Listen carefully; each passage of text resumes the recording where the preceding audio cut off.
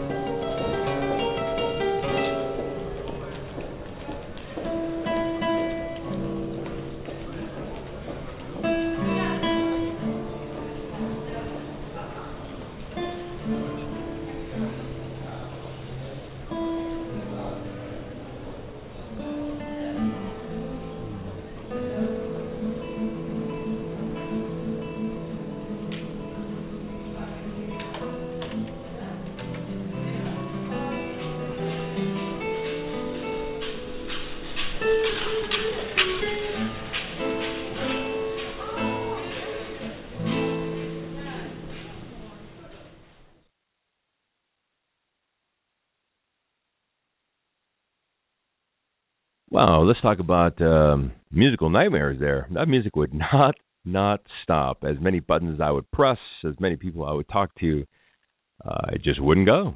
Well, welcome to Cinema Files Radio. I'm your host here, Steve Pisa, on a beautiful Sunday morning, 10 a.m. Pacific time.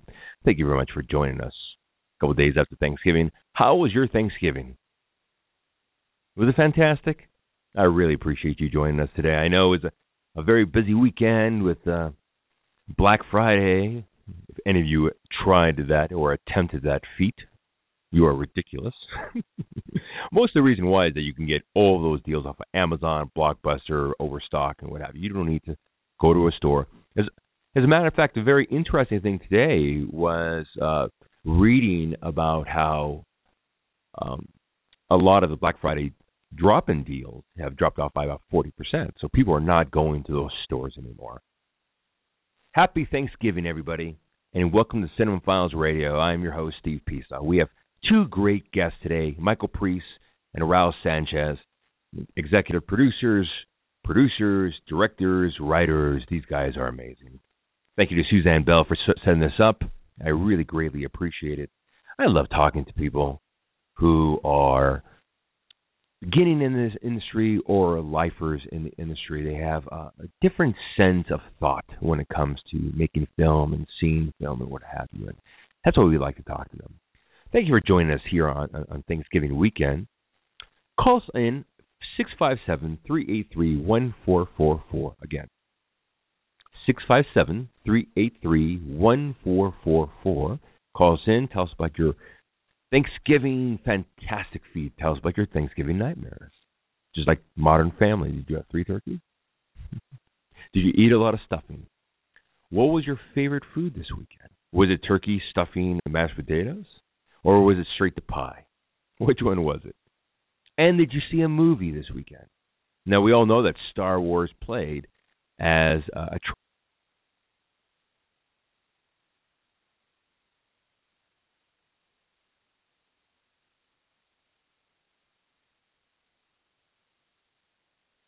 Hello, everybody. I love live radio. It's fantastic. Things like this happen all the time. But let's bring on our first guest right away because we don't want to miss anybody. So let's bring on Raul Sanchez. How are you? Hello, sir. Can you hear me? I can hear you. Thank you. Oh, fantastic. We're having a couple of technical difficulties. We're trying to get everybody on the line here. For some reason, Blog Talk on a holiday weekend is incredibly busy. So the traffic is just gigantic. Thank you so much for being on the show today. How are you doing? I'm great. How are you? Fantastic. So how was your Thanksgiving week? Well, it was busy, traditional. We don't normally eat turkey. We rather eat chicken. But, it was like any other Thanksgiving. Nice. So tell me, we've got movies coming out. We've got projects coming out. I understand you've directed, you've executive produced, you've done a lot of things in the industry. Tell us, how did you begin in the film industry, and how did this whole thing come apart with you? Actually, I was in the sales, marketing, and promotions business for over 20 years. And I think that's where I got to meet a lot of people. One day, I got sick, and I could no longer move into that industry. So I said, all right, maybe let me look for something else.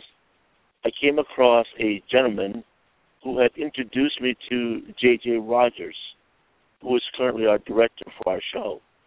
And from that point on, we did projects here and there, and it just evolved. And here I am now. Nice. Now, where did you meet Michael Preece? Because we're going to bring him on right now. We're going to bring you on together. So, how did you Michael Preece is really a friend of our creator, Joe Mendoza. And they were talking about projects before, and finally, when this came about, like, oh, you know what? You might say that we're kind of new in the business, even though we've done projects before, but we needed veteran help, Right. So we said, hey, let's bring in Michael Preece. Who else? A legendary director and producer? Heck yeah, let's bring him in. So, and originally he just provided us with the knowledge He had given us information that we can use. And then all of a sudden, wait a minute, we bring the guy in, man, he's the expert. Let's have Michael Preece, asked to be executive producer. And thank goodness he did. Right. Let's bring Michael Preece on here. Michael Preece? Yes, I'm here. Are you there, sir? Hey, yes, sir, how are you doing? Good. Live radio. Right, I understand. It was incredible. Just 2 weeks ago, I was panicking because the show just wouldn't start, and this weekend is like Thanksgiving weekend, so it's so busy. The show just basically shut off maybe 5 minutes into it. It's so hilarious. But you know how it works working in film and what have you. So we wanted to bring you on here. Suzanne Bell is a great woman. She really hounded me to bring on the show. Not that it was difficult, but she's one of those people that pushes. But Michael Preece, you're one of those people that have been part of the Hollywood industry for quite a little while now. So tell me a little bit about your history and what brought you to this point in your life. All right, way back, before anybody probably that's listening, I got into the business in 1955. It was summertime, and my mother was the business representative for a guild called the Script Clerks Guild back then. It became script supervisors, which is really the continuity person on the set, usually a woman with a big thick book and a stopwatch, that person. Anyway, in June, the business had gotten so busy, television had just come in, and so they apprenticed me as a script supervisor, and then I went back to school in September and realized that, maybe I shouldn't be going to school when I can make $165 a week doing this. And I went down to a location in Georgia and made that big money. And so I came back, and I was always intending to go back to school. I'm in college. And but then I kept getting jobs.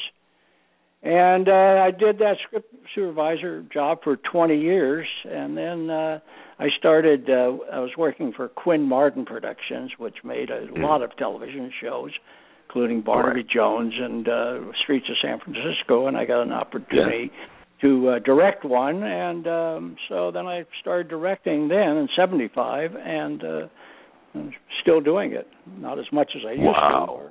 But, so you started directing in 1975. I started on Streets of San Francisco, but Quinn Martin was making quite a few different shows at the time, so I did all those,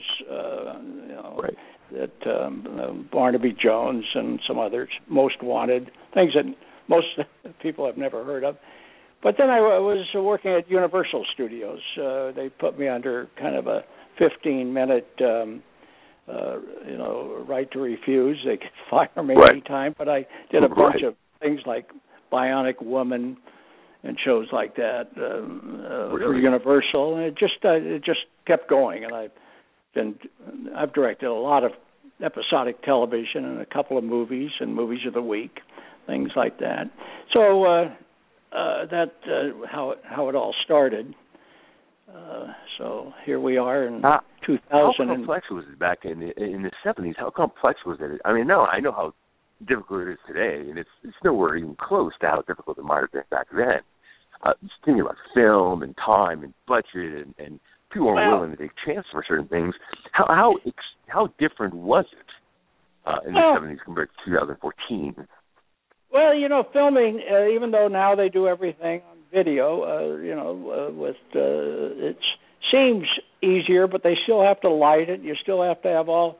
I mean, I visited my son who works on a show called Revenge a month ago, and it looks exactly like a movie company did 20 years ago. I mean, there's just as many trucks, just as many lights, and you still need the makeup and hair, and you have to direct the actors and stage it.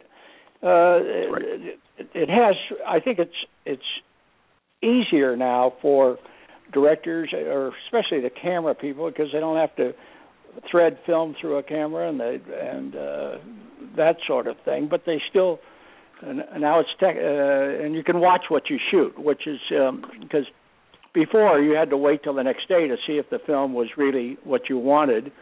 And with the video now, you can say no, that wasn't any good, and you don't have to stop and reload. You can just film all day on one disc. Do you find now that you're able to do that? Do you find that people question themselves more nowadays than they used to? Because before you'd have to measure twice, cut once. Nowadays you can pretty much go back and reshoot. Yeah, well now everybody sits around a monitor, and so. You have, as a director, you say, you have to decide. If the actors come and look at it after and say, well, I want to do it again. Well, you can. It's like anything. You always can do it better. So somebody has to be in charge and say, no, that was as good as it's going to get. I when I was doing like this series, I did Walker, Texas Ranger.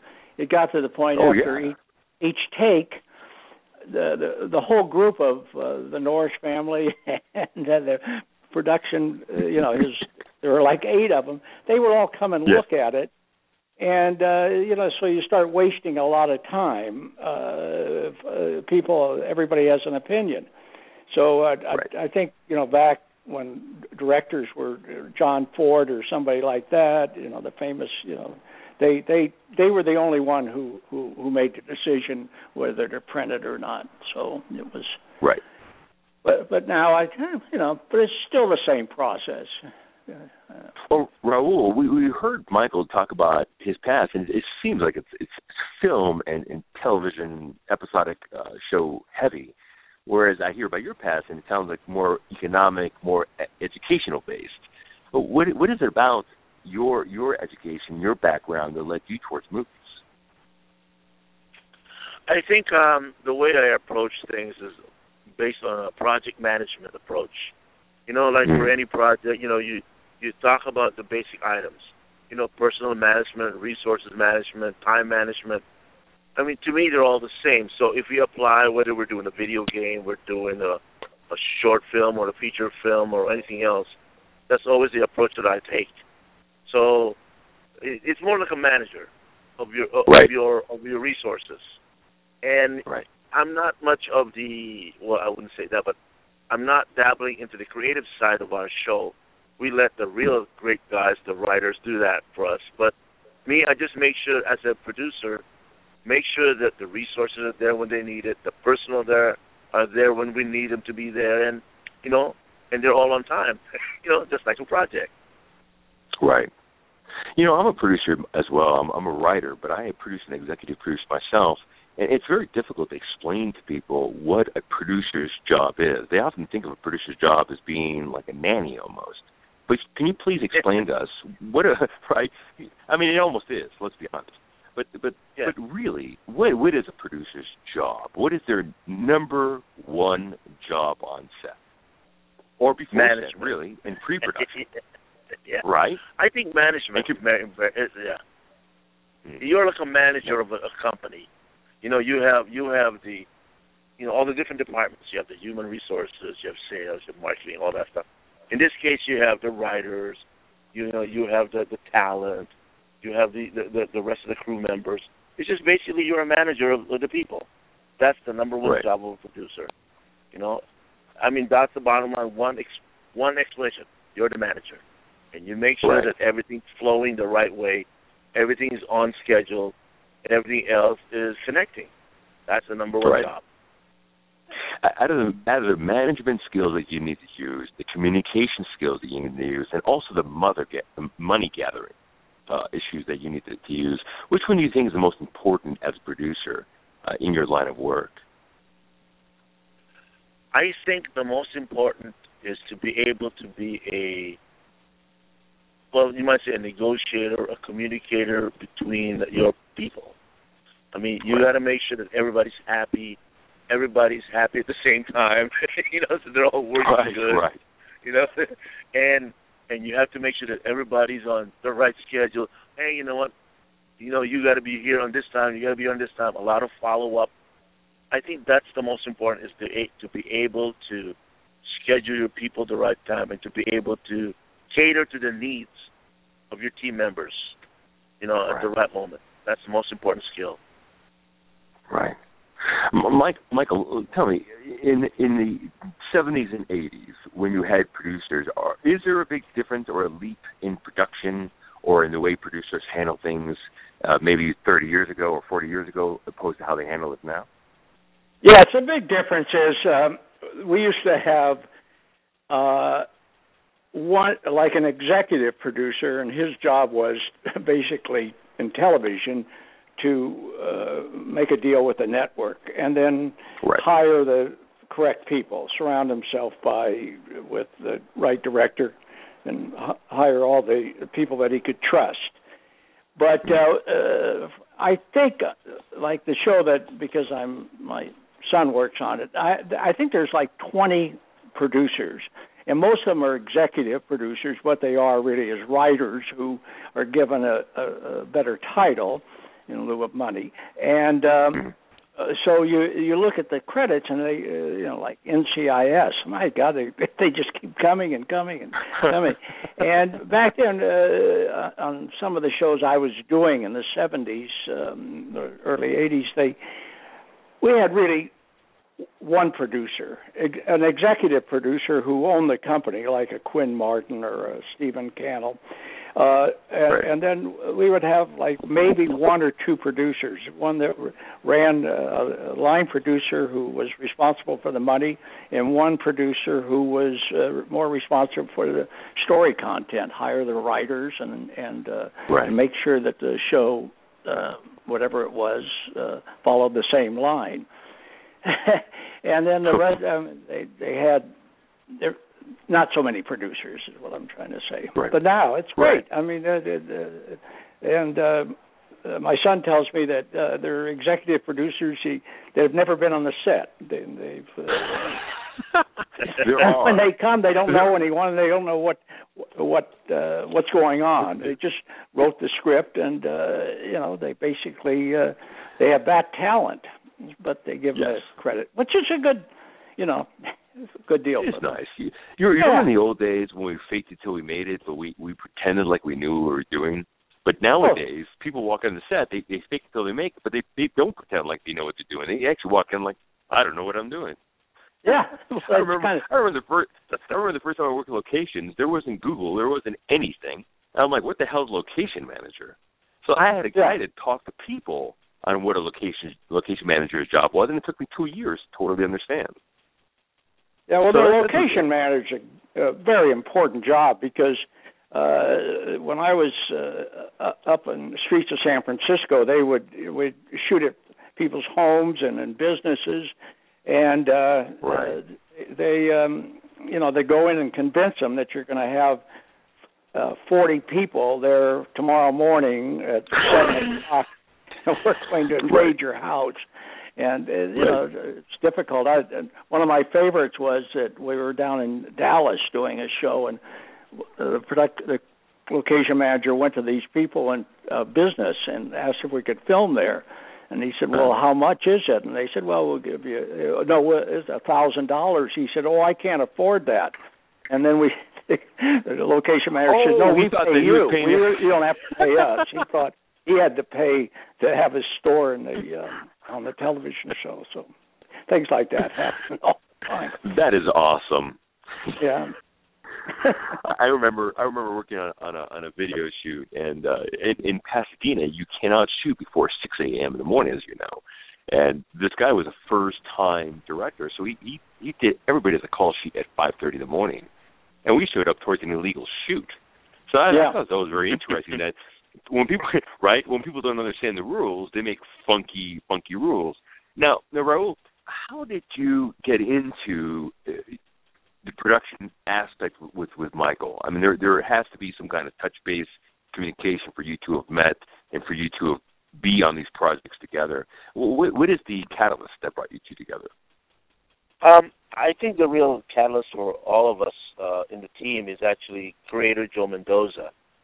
He brought the key players together. He had known Michael, and he had known another gentleman, Neil Spruce, who is a global fitness icon. And he had put together the key people, and that's how I started working with Michael and with Neil through Joe.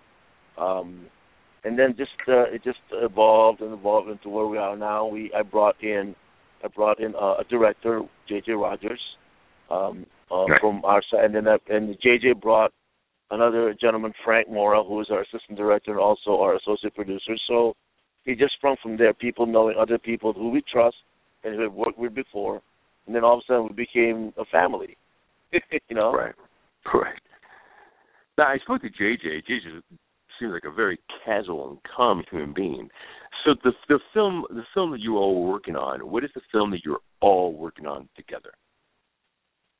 Oh, you mean it's a TV show actually about fitness. Right. We call Iron Fitness TV. It actually started with a website called ironfitness.com where we were going to work with articles about fitness, products. We want to feature products for people to know about, and all those things. And then Joe and I were talking one day and said, you know what? We need to promote this through probably other, medias like social media, video, all that stuff. And he said, let's try to make a video of it. That's how we started. Let's just start a video, maybe use viral marketing, and we start from there. And then it just evolved and evolved. And we met a gentleman who knew about a studio. He referred us to the studio, and then we went look at the setup and say, oh my God, we can do a TV show here. And then we said, but we got to have the players. We got to have veteran leadership. That's where Michael comes in from the entertainment side. Neil Spruce comes in from the fitness side. These two giants coming together and said, hey, these two worlds can merge, and the product could be Iron Fitness TV, where we show products, we talk to people, and we show different new things about the fitness world, lifestyles, and it just evolved from there. That's awesome. Now, Iron Fitness TV, are you going to focus on some American giants, some European giants, or are you going to focus purely on the physical aspect as well as the mental aspect of working out and what have you? I think if you ask different people, they'll probably have a lot of different opinions. I remember Neil Spruce talking about the biggest item in fitness for him is motivation, and him being a giant, he had Apex, he has DotFit. He was really into the motivation, and I remember Michael also talking about, you can hire a personal trainer, and they'll be knocking on your door every morning at 8 a.m., and I'll get up, let's do our exercise. But I think our main focus are for the people who want to do it for themselves. They can learn nutrition, they can learn proper exercising. Basically, they can learn what to do. Hey, I'm stuck, I want to change my life, what do I do? And that's how our show is geared for, and that's how our website is geared for. So that's really what our focus is. And as a matter of fact, I think Michael can agree with me that we had a young lady, and she had a great life story because she was extremely overweight for her size. And if she hadn't changed her ways, she could have died. But of course, not having the resources, she had to learn it for herself. And now she went from 45+% body weight. Now she's like 18 or maybe less. Wow. I know. And she learned it all by herself. So it's about saving people's lives. Motivation and saving people's lives. Absolutely. Yep. Wow. Well, that's amazing. Yep. Michael, do you touch base on your ability for longevity? Because obviously, if you're starting off as a producer, writer, director in the 70s, and you're still working today, you obviously have stamina and longevity. Do you feel like that was an additional perspective that you can bring to this project? Yes, because when I've always been trying to stay in shape, and sometimes working on film and television, it's very difficult because hours are long, and it's difficult to get up at 5 o'clock in the morning and do a 5-mile run before you go and spend a 12-hour day on a set. So, but I've always tried to stay in shape, and now it's easier because I'm not working as much, but playing tennis and going to the gym and all that. But I've been lucky that usually the lead in most TV shows has always been in great shape. Especially being around someone like Chuck Norris I worked on MacGyver, and he was always in great condition, and I was lucky enough. One of my first television shows, Arnold Schwarzenegger was the guest star on that episode. Wow! And that was kind of an inspiration because you go over to the snack table, and instead of picking up a donut, you pick up some carrots because he's there. So you get that going, and then you want to be the inspiration. And I think that's what this show is doing. There's the one that Raul was talking about. This Courtney, she was I think way overweight and had problems, and now she's an inspiration. So we're going to tell a lot of stories like that, and then have personal trainers on, diet people, and they did last week. They filmed a woman that has a truck that you can test your fat level by getting into underwater thing, and so there'll be all kinds of interesting people interviewed, and their how they stay in shape or why they want to stay in shape, just for health or to look good on film. So there's all kinds of good stories out of this. There's so many different aspects to this storylines with the show. I mean, you can go in so many different directions, from people in the industry who want to lose weight to sort of fat shaming to a lot of different things. That's incredible. What inspired you to tackle the subject matter, when touchy subject in America, being the obesity problem that we have in this country and the lack of health that we have in this country as well? Yeah, I think everybody, nobody wants to be fat, but it's just difficult to, we're surrounded by food all day long, and especially on movie sets. It's awful. I mean, you go on a set and the craft service puts out, starting it right after breakfast, because they feed you breakfast, and then you have their snacks until lunch, and they bring around cheese trays. I mean, it's very good. I mean, it's wonderful food, but you have to discipline yourself and say, no, I'm not going to eat a donut just 20 minutes before lunch, that kind of thing. Right. But it's been that way for a number of years, as opposed to the way it was when I started in the business, where they put out nothing, coffee and water. Really? Yeah, coffee and back water? then there was that basically the same guy who puts out the food now, the craft service, their job was to sweep up cigarette butts and clean up after horses if you were doing a Western. And then they started, no doubt. There was a way of making a little money. They'd put out a dozen hard-boiled eggs, and you'd pay 10 cents a piece for them. I remember that. And that was what craft service did. That is insane. And I'd say, have you washed your hands since you cleaned up after that horse? What? I don't even know of anybody in the world who'd want to make a movie if there wasn't craft services like it is today. Nothing. I mean, it wasn't even that way when we were doing, Dallas. MacGyver? Really? The craft service put out carrot sticks or something. I love Dallas. This is a relatively new phenomenon. And the first time I ever really saw it was up in Canada, where they had more and more food every day. And it's up to the producers; they're paying for it. So My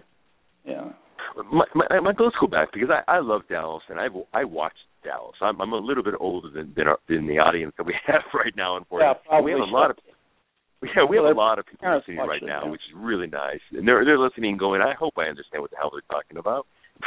But thinking about Dallas, and by the way, ladies and gentlemen, Dallas is an excellent soap opera that was back in the 80s. They spawned off a spin-off called Falcon's Crest, which was awesome as well. And if you do like simple and extraordinary drama that's made in a soap opera world in Texas.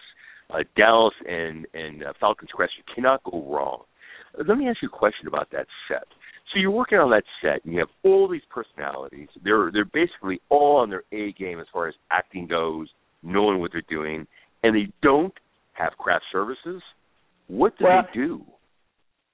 I'll tell you, I can remember being down in Dallas where we had, it was hot. The first few years of Dallas, we went in the summertime because that's when the network gave the company the money.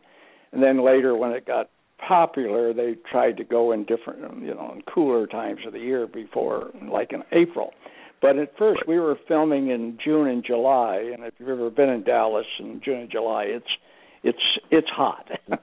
And they would put out, this guy would get a jar of like Maria's blue cheese dressing, the jar of it, and he'd put that out with some celery and some round crackers that you could dip into. You mean like a Sunday church meeting? This stuff is sitting in the sun, and and they would have water and then coffee in the morning. That was the first, almost through the entire Dallas. They never had a fancy craft service. And then I compared it to when I was working on this series called Seventh Heaven, and they had a very elaborate craft service.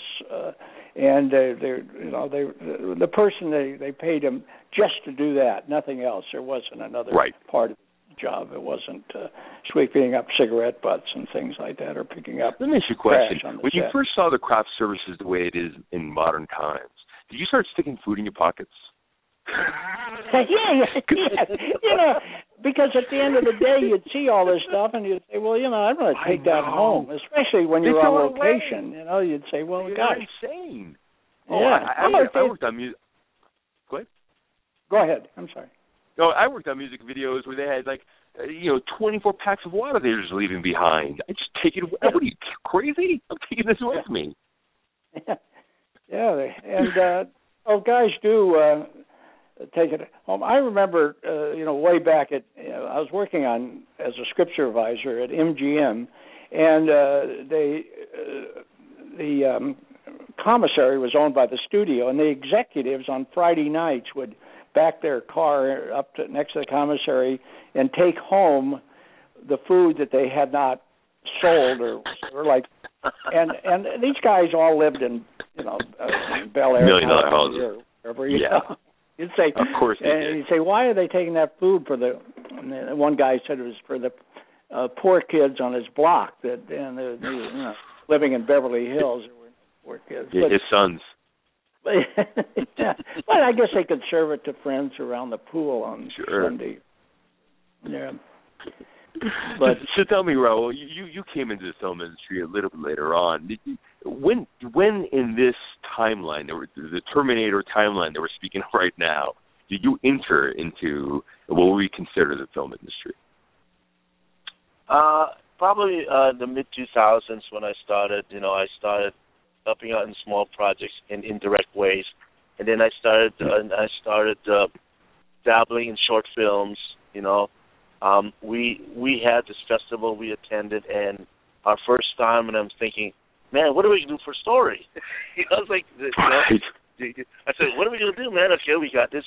So a friend of ours suggested, why don't you contact this gentleman? So we ended up doing a script, or a story actually. Another gentleman had written the script for that. It was we attended. We made a short film whose story was created by David Zucker. So I said, this is David Zucker. He's like he writes comedy and stuff like that. Yeah, I know him. Yeah. Yeah, and I said, let's go. Let's do it. So, and he wrote a story for us. He wrote the story. We were in Panera Bread, I think. So he wrote the story on a napkin and said, this is a story, dude. So I gave it to a guy. Hey, what do I do next, man? What do I do? They said, you give it to some guy who can write a script for it, do some dialogue. Okay, so I gave it to some guy who did it, and he wrote it for us. And then one thing led to the other, and all of a sudden we're filming with a small crew. We were even filming with lots of different cameras, lighting, and said, whoa. I said, I never thought this was this elaborate, even for a short film, you know? Right. So I said, we'll do that. And then it led me to another, we wanted to do a Western, you know, where the Western was like, whoa, the Western's coming back, blah, blah, blah. So we were trying to work with this young graduate from, you know, the film school. And he said, oh, I got this idea, so we're doing this. We went over to that ranch in, not Catalina, but Valencia. You know, there's a couple of ranches out there that were built just for filming Westerns. Mm-hmm. We went over there, and we met this other gentleman who had all the equipment, vests, you know, saddles, guns, you name it. And after I looked at him, like, oh, my God, he's one of the actors for Tombstone.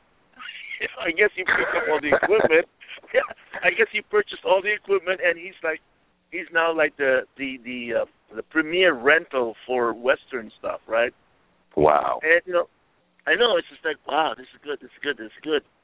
And then the funny part was the young gentleman who wrote the script, I guess, no, I'm going to take my story to another place, and we ended up, okay, now we're stuck. You know, and this is how I learned that you need these pieces all working at the same time. It's like, oh, my God, we're stuck. We got the equipment. We got no story. So I said, okay, so I reached out to a gentleman that I had worked with before, and he said, don't worry about it. Let's meet at this restaurant on Sunset. I got something for you. Don't worry. We got in there, and the moment we sat there, he threw me an envelope, and I opened it up. It was a story for a Western. Oh, this is cool. Wow. This is cool. To this day, and it was written by a gentleman who had, let's just say, had received awards in the industry. And I guess he had a lot of shorts hanging around his house, and, you know, and he said, okay, can I use this? He gave it to me. And then the story required 2 Americans and 1 British guy. And I don't know how it happened, but we were even talking to Michael McDowell for the English gentleman part. Nice. So, I know, it's like, okay. I met him at an event for Ray Bradbury, because Ray Bradbury had, you know, was being honored, you know, for, you know, the author of Fahrenheit 451. Yes. He was being honored at the time. We were all in Ohio, California. We were all there, and we saw his play about his life and how he did it. And I was talking to Malcolm, and so I'm interested, you know, and all that stuff. But up to this day, I'm still contemplating on doing the shoot. So one day I'll produce that little Western that we have, and, you know, and maybe that'll be one of my shining moments in my life of a short film. Thank you, everybody, for listening in to Cinephiles Radio. I'm your co-host here, your host here, Steve Pisa. Call in, please, 657-383-1444. We have Michael Preece on and Raul Sanchez. We're talking about I Am Fitness TV and several other projects in their lives. Tell me, Raul, working with Michael Preece, you also mentioned J.J. Rogers as well. I know J.J. Rogers did the horse story. We had him on the show just recently. Yes. Raul, you don't just get into production. How did you get into production? Did you just walk in and say, I'm a producer one day? Or did somebody give you the opportunity? I mean, how did this whole thing happen? Actually, I met J.J. Rogers through a mutual person. Unfortunately, that project of that mutual person didn't go anywhere. But the nice thing about it, I kept my friendship with J.J. And in between, he had introduced me to a few other people. He showed me this film festival, my first film festival I ever entered. And then it just went from there, and I started meeting people. I started as a volunteer in these productions. So I said, hey, I wonder what this is. I'm coming from a total different industry, you know. I said, okay, let me see this. And then, people seem to be having fun, you know. My first I was carrying stuff around for people, and I was making sure, you know, materials went to the right people at the right time, and said, this was a fun job. And then I just, from there, I did this, and I went to another small production. I did this, and then we started talking to people about putting together their funding, you know, and that's how I got into the executive film production, you know, process. And and then you start talking to, and that's why I always end up in the business side of things, because I ended up meeting people who are possible. Here's the biggest thing. From that point of view, the hardest thing is to marry the investors and the owners of the project. You know, right? You see the street, right? I remember I was living in New York City. You see the street. One people on one side of the street, and the other people on the other side of the street. One side of the investors and one side of the project people. Now, you think, oh, this is a simple job, right? All I have to do is, put them together, no problem. Man, they say that is the hardest job of them all, because unless you find that one link, that one bridge that you can bridge these people together, that's the hardest job. No, I don't care what they say. That is the hardest job, is to marry the right project to the right investor. Right. That's how I got into that. And then from there, I said, maybe I should learn a little bit about the creative side, and that's why I mentioned earlier that the biggest producer, one word, you're the manager. The manager of departments. That's what it is. And I relied on my previous skills in being manager of different departments of different companies, and I guess I'm very fortunate that I was able to transition with these skills into what I'm doing now. Right. Michael, let me ask you. You were part of television when television was at its golden era. I mean, we're talking about the Three's Company era. We're talking about the I Love Lucy repeat episode era. We're talking about the era in which television was being made into what we see today. What is the differences you see today in episodic television, if not movies, and what are the things you see that are similar? And let me give you a little example. When Raul was talking, the thing I hear is it's who you know, and also what I hear is how nice you are, which is something that's been common in the film and TV show industry for as long as it's ever been alive. Do you find it to be true, and what is your opinion on that fact? Well, yeah, it's true. It's who you know. When I started, because my mother was in the business, that's how I got in. Then you meet people on sets. I met, actually, on a location one time, I met Leonard Katzman, and he ended up creating and starting the series Dallas. And he called me and said, do you want to work on Dallas? And I said, nah, I've got a really good series I'm doing right now called The Runaways. And, of course, I think they made 9 episodes of The Runaways. And so it took me a year after that to get on Dallas. But it's who I knew, because I knew Lenny Katzman. So he got me on Dallas, and, then that kind of thing. And then let me see what Streets of San Francisco. I had been a script supervisor on a couple of shows. And, I knew Quinn Martin. I asked him one day, can I direct a show? And he said, I knew what you wanted. Don't ask. And 2 weeks later, I was directing. But I had 20 years experience, so it wasn't like I was. So you asked for it. You wanted it. One day, I was in San Francisco working as a script supervisor, and the 2 producers, Quinn Martin and John Wilder, came up to San Francisco. They came on the set, said hello to everybody. They got back into the limo, and I walked over to the limo. Quinn Martin put the window down, and he said, don't ask, I know what you want. Rolled the window up and drove away. And literally 2 weeks later, I had an assignment to direct one. That is awesome. But, a lot of people, Michael Douglas and Carl Malden, had said to him, this kid, or I wasn't a kid, but... to them, you should get an opportunity to direct, because things like we did a lot of car work on that, and the sound man would have to get in the trunk of the car, and then I would hide in the back seat and take the slate and everything, and then I'd have a script, and we'd do the dialogue while driving with 3 cameras, one on the hood and one on each side of the car, and I would say to the actors, all right, do that again, or you blew that line, do that one again. So we'd come back, and the director never wanted to go because he couldn't get into the back, lie down in the back seat, or it was too old or something. And I would do it. Sure. So, they knew I could handle people, and you could hear my voice also over the dailies back in those days, telling them what to do. Right. So I think they got the idea that that I knew what I was doing.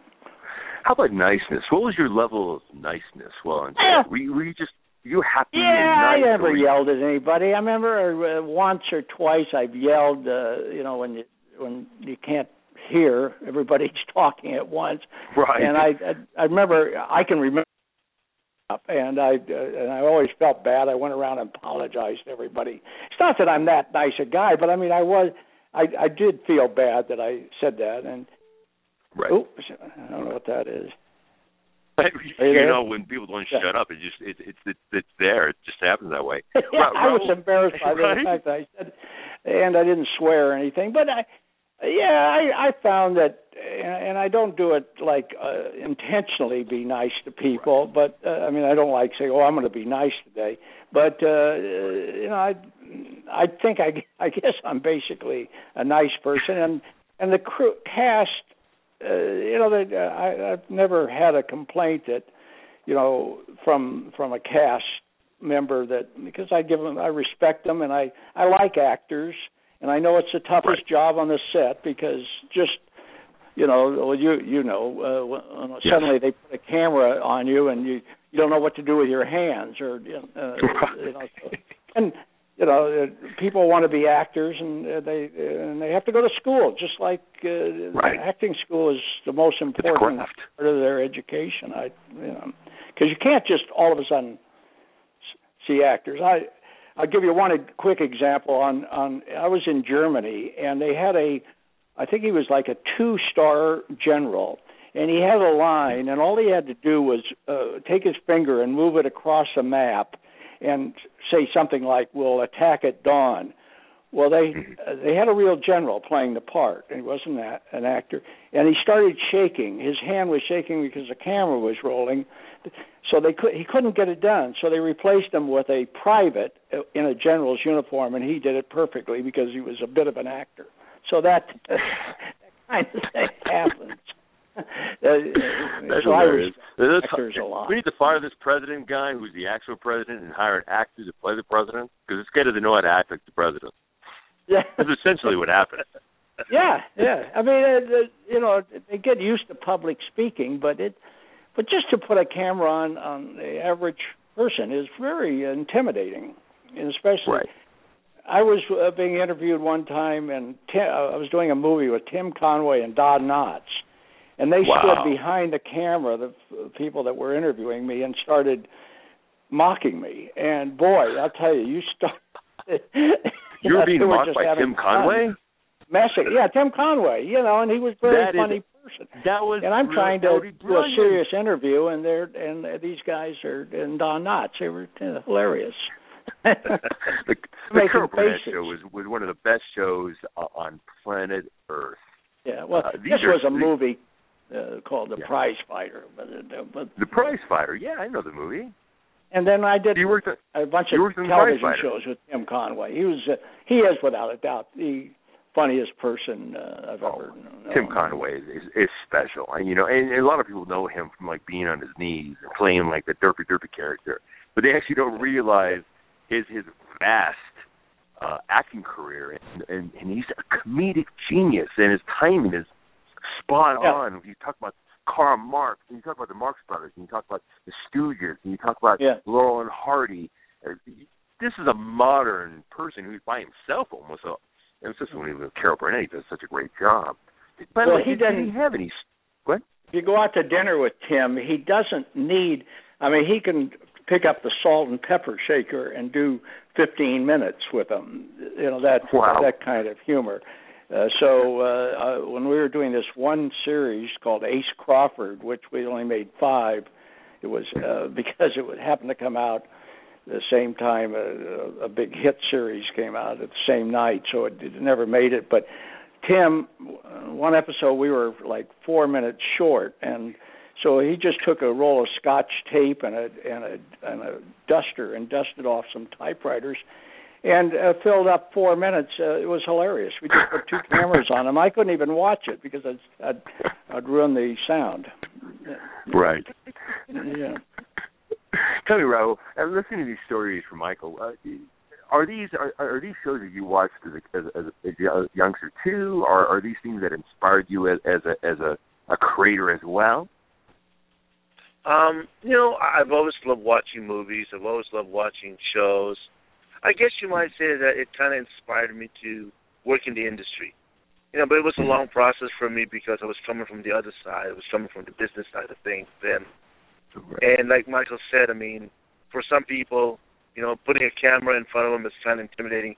For me, trying to break into this side was a real challenge because, am I going to be flexible enough to change into a different mode?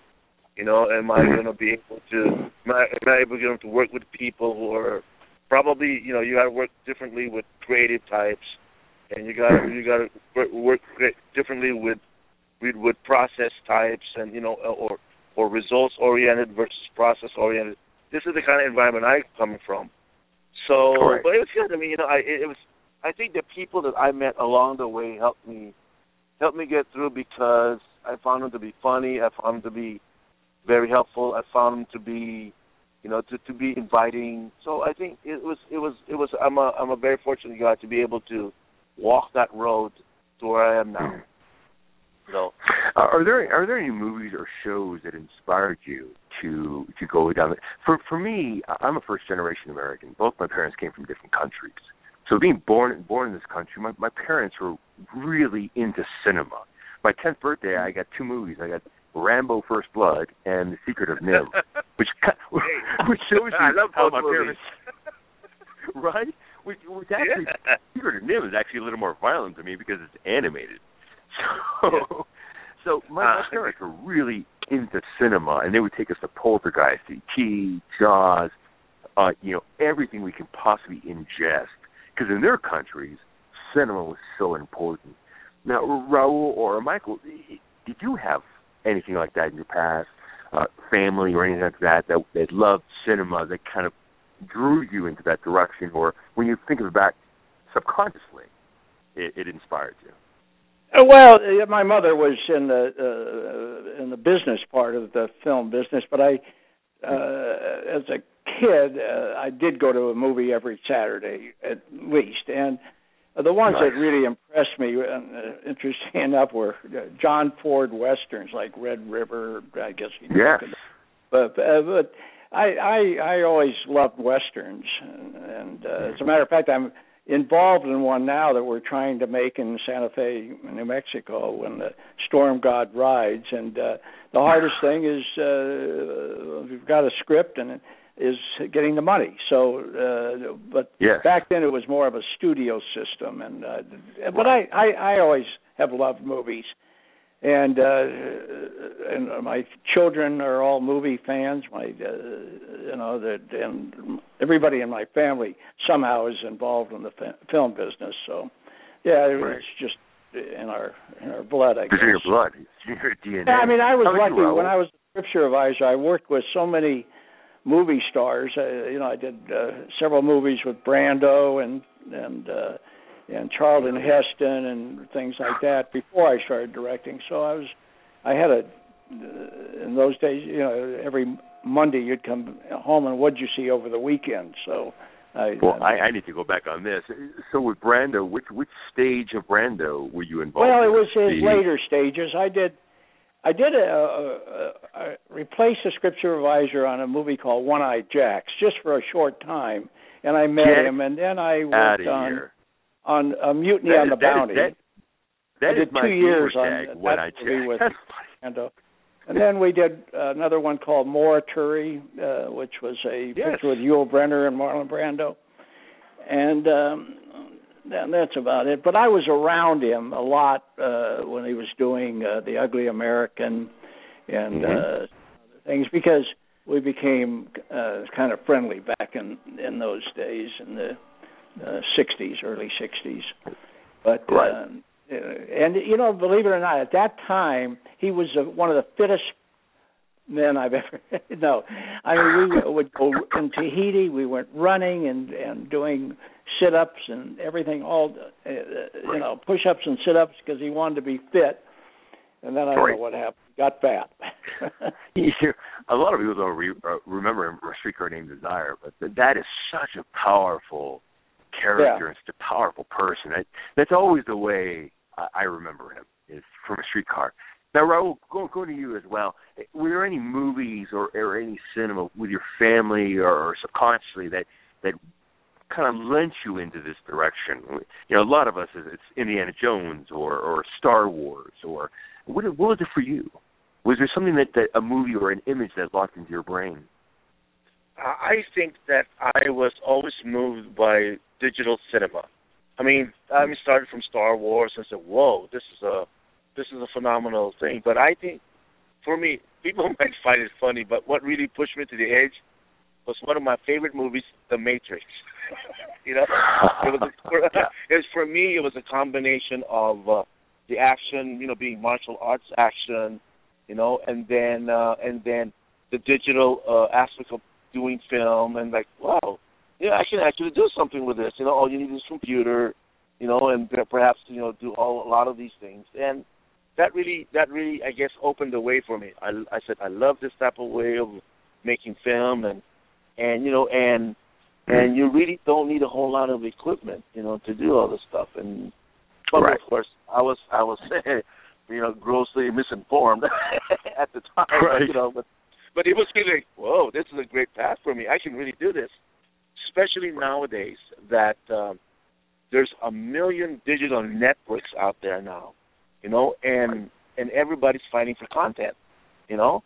And I said, wow, this is a great opportunity for, I mean, of course, we're very fortunate having the likes of, you know, Michael Preece and Neil Spruce to back us up. This is awesome. But being able to, I mean, like, look at the internet now, the way social media is being used, the way a regular person would broadcast their stuff, right?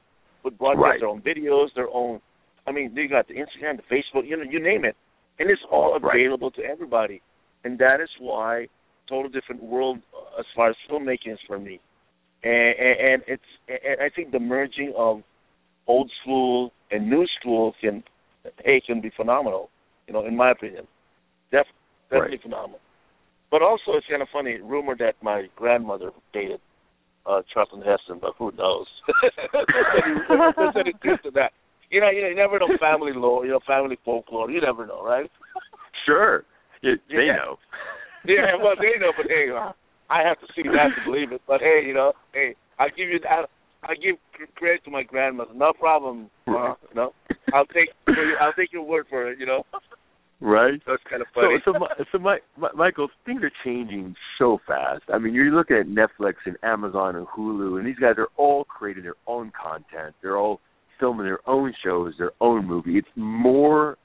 We have more abilities now than ever to create our projects. Does that create a bigger problem, or does that shrink the problem of content in today's cinema? Yeah, well, I think people have wider choices now. You know, there are a lot of friends of mine, and they're younger, not everybody's my age, but they end up watching this, you know, like Channel 20 here in Los Angeles, which is, you know, Gilligan's Island and things like that. And the kids get to watch that old stuff, and yet you can watch it on your phone while you're waiting in a doctor's office, which is kind of, for me, great. The best thing about on this show, Ion Fitness TV, they had a drone out at Neil Spruce's home, and with a GoPro camera on it. Mm-hmm. Yes.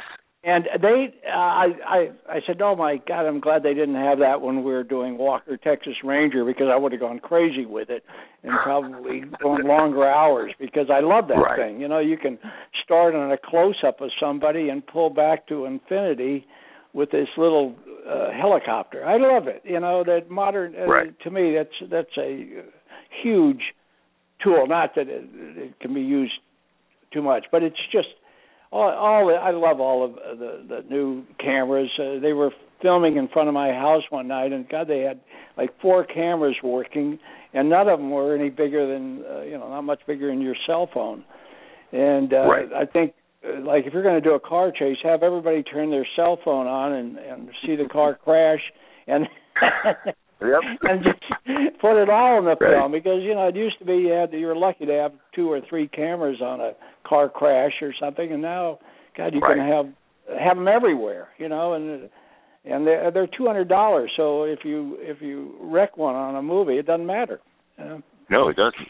Yeah, I mean, it's not like they used to bury cameras, and now I love on baseball games they have one on the mound, so you can hide it in the dirt underneath the pitcher. Oh, it's the same. Yeah, I remember it's wonderful. I mean, I'm all for it. The new tools, and I don't think anyone has the time to see everything that's on, so you kind of make your your whatever you like, but I think we all have the same problem. You're sitting there watching television and you say, "Oh God, there's nothing on." Well, for God's sake, I got 700 channels and I can't find anything I want to watch. Well, Michael, that brings me to my next question. Back when I was a kid, we really didn't have many channels. We had 7 channels if we were lucky. 7 and 11. Yeah, we were lucky to have those channels. And if your show was on, we were going to watch it purely based on the fact that it was new content. And that does lead me to the next question of content, which is there are 700 channels, and there is a different way for us to promote our stuff now. Do you find that to be the more difficult part nowadays, or is it the same, or there's a change, or are you just evolving to it?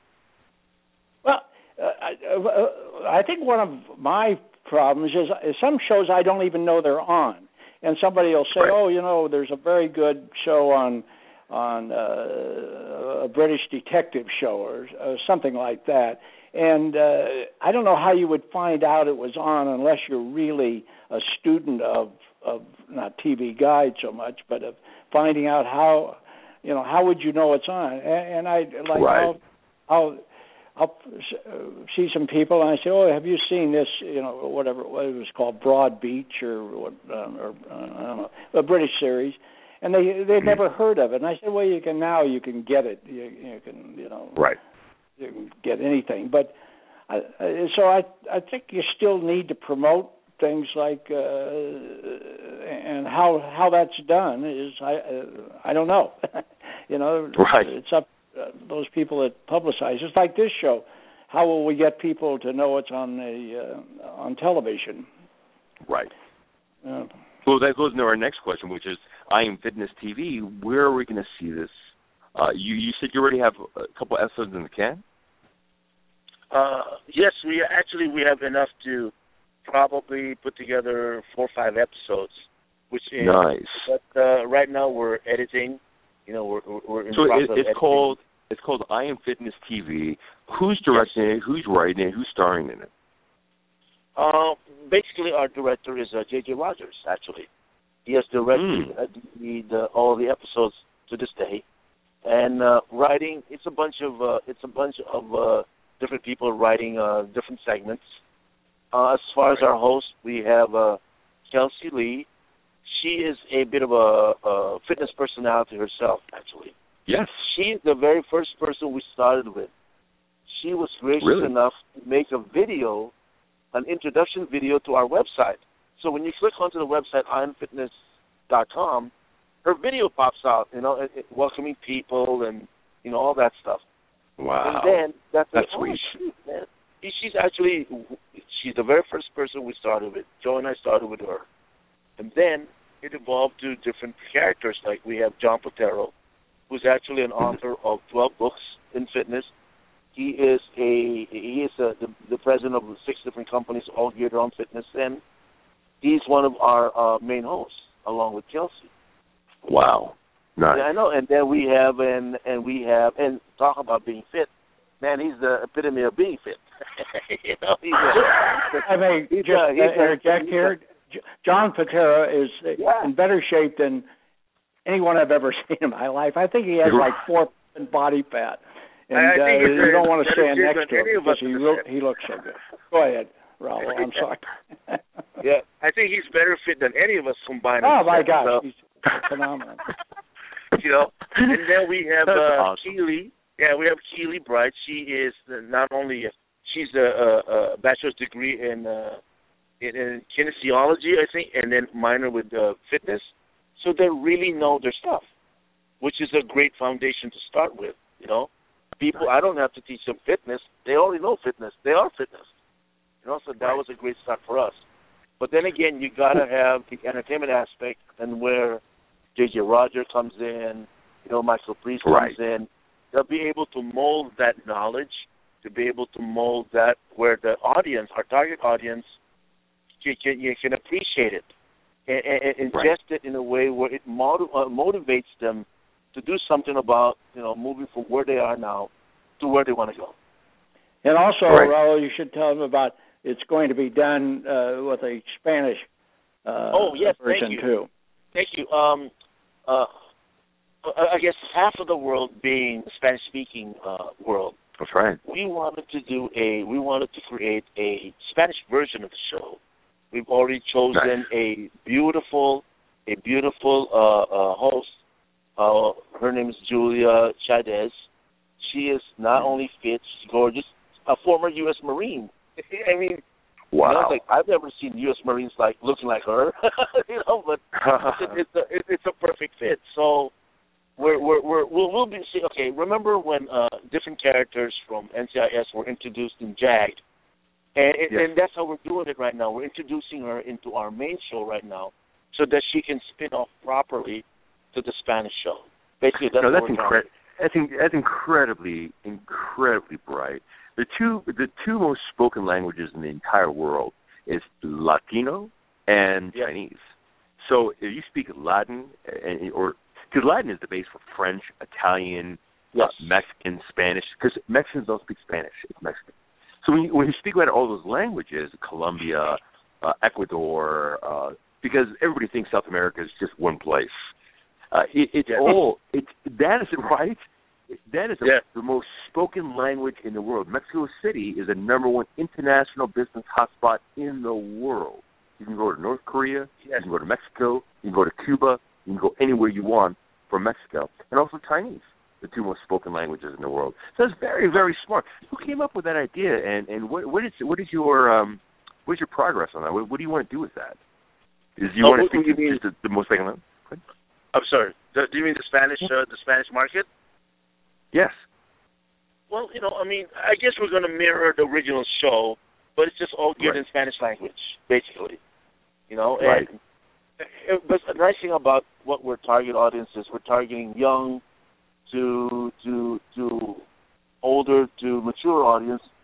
Because the likes of Courtney, which Michael and I were speaking about earlier, about the inspirational young lady called Courtney. But then again, we had this funny segment.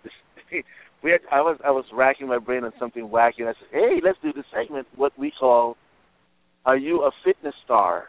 It's not a competition who the fittest is, but it's a competition about people who had made significant strides in fitness.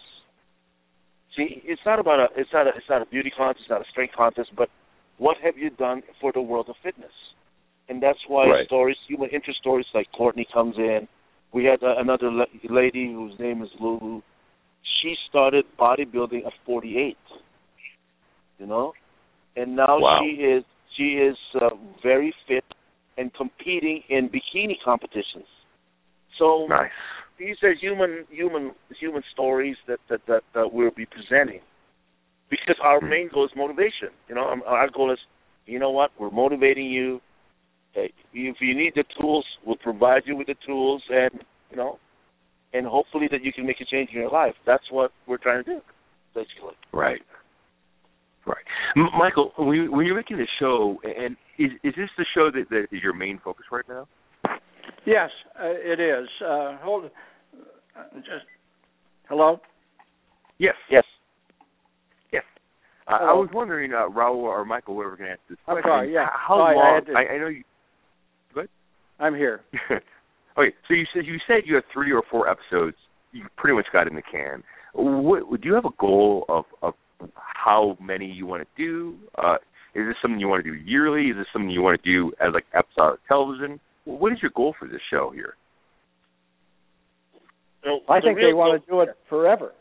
Yeah, there you go. That's the key. That's what I want to hear.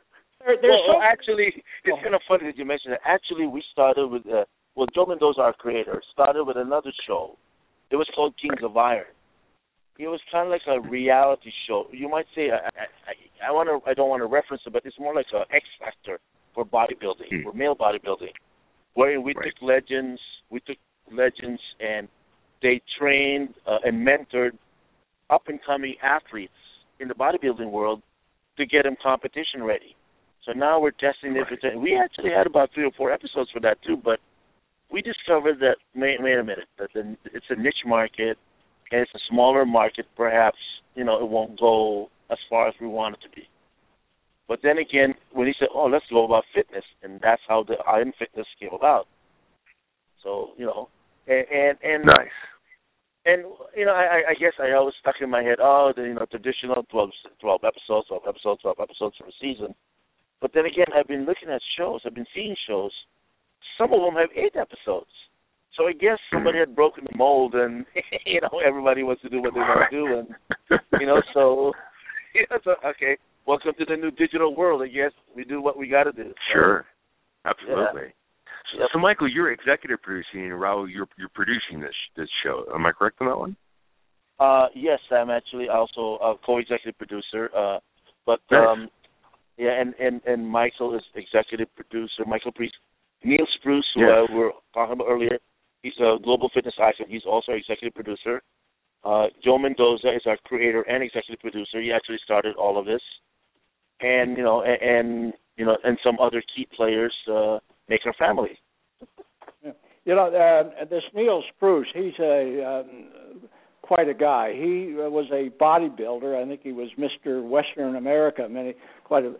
He's not a kid anymore, but he is in great shape. I think he's like 70 pounds less than he was when he was a bodybuilder, which is very good. So now he's into a lean kind of guy, and he's got 3 kids, and his one son is one of the best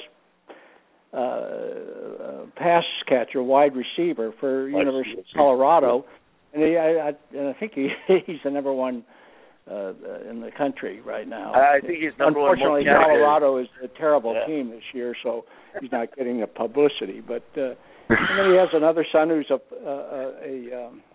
a fighter, a mixed martial artist. So nice. Neil is also will be very good for the show because he's what you want to show.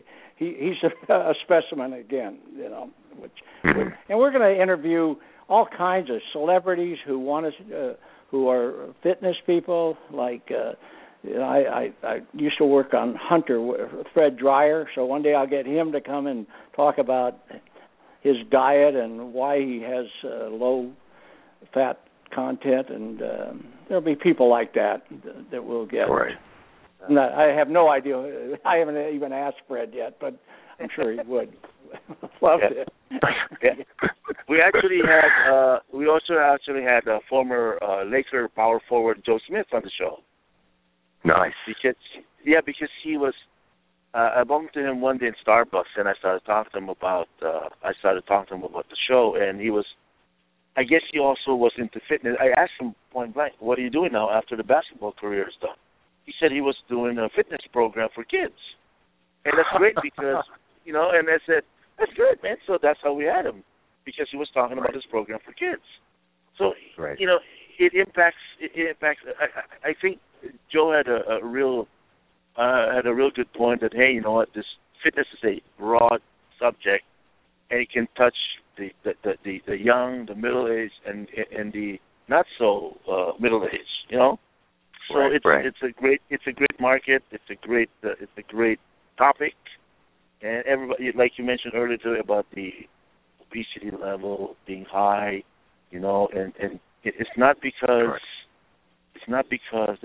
nobody wants to be fat, like Michael said, but we all need motivation to try to reach our goal, and I think hopefully that our show can provide that motivation to get people moving. That's the goal, basically. Right. Yeah.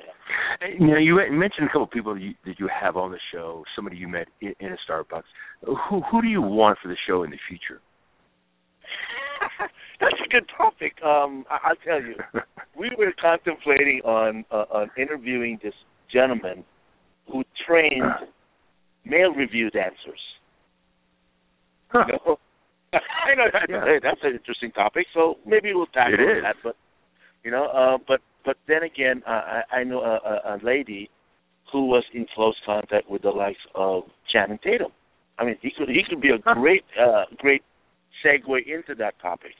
You know, of that course. being, and then of course the ultimate goal is one of them is Arnold Schwarzenegger, because he can talk about, not only he is a fitness icon himself, he can talk about the fitness programs and how to motivate people. I mean, who else is it? Right. Arnold Schwarzenegger is definitely a target of ours if he can, and you know, all other people who are I guess contributors right now. I mean you see a lot of Michael, just see the connection there.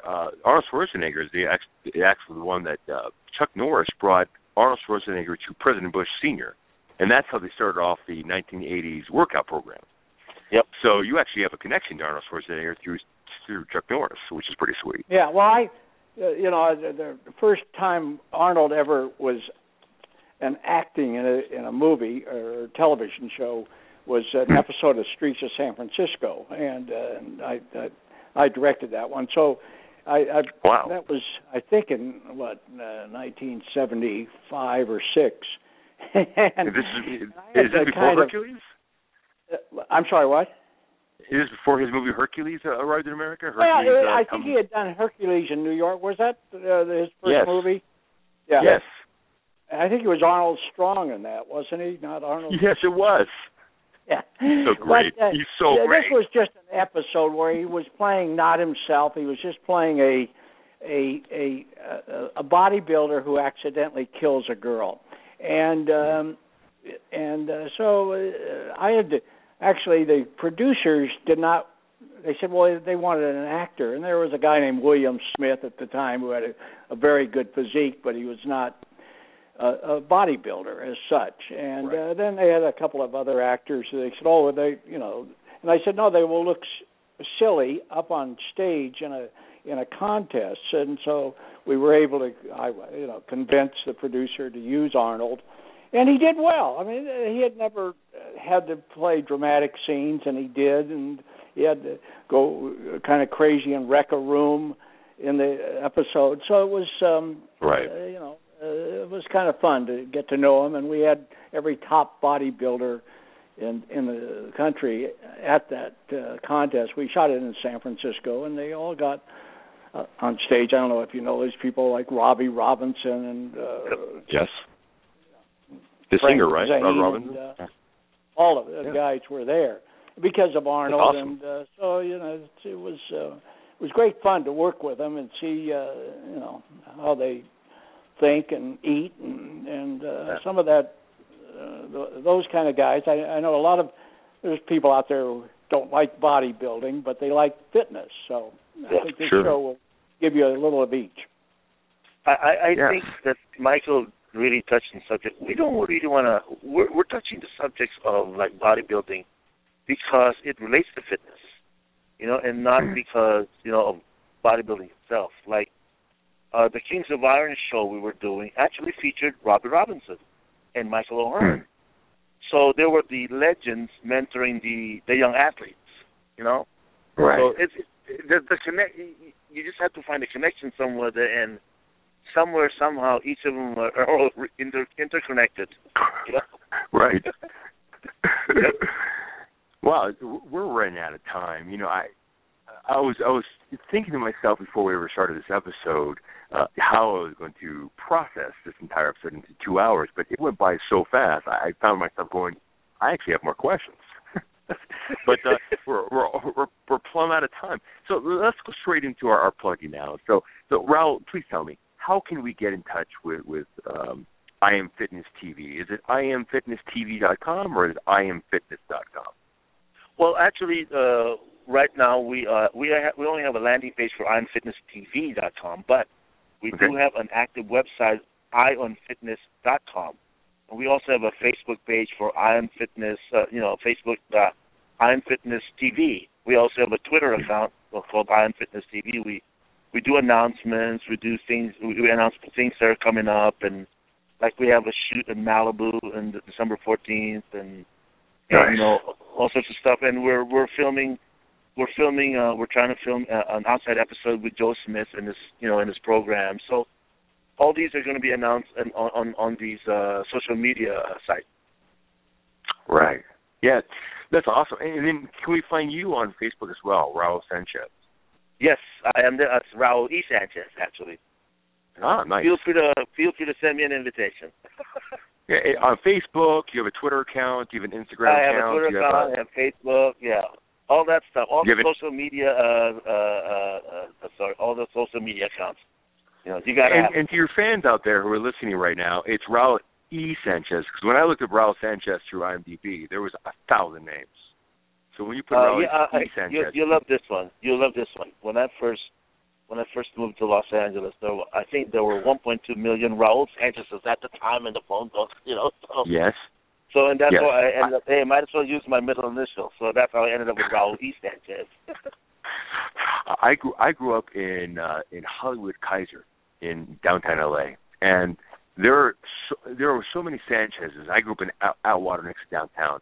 There were so many Sanchez's. By the time I was 20 years old, I thought that 90% of the planet was named Sanchez or Lopez. I believe you.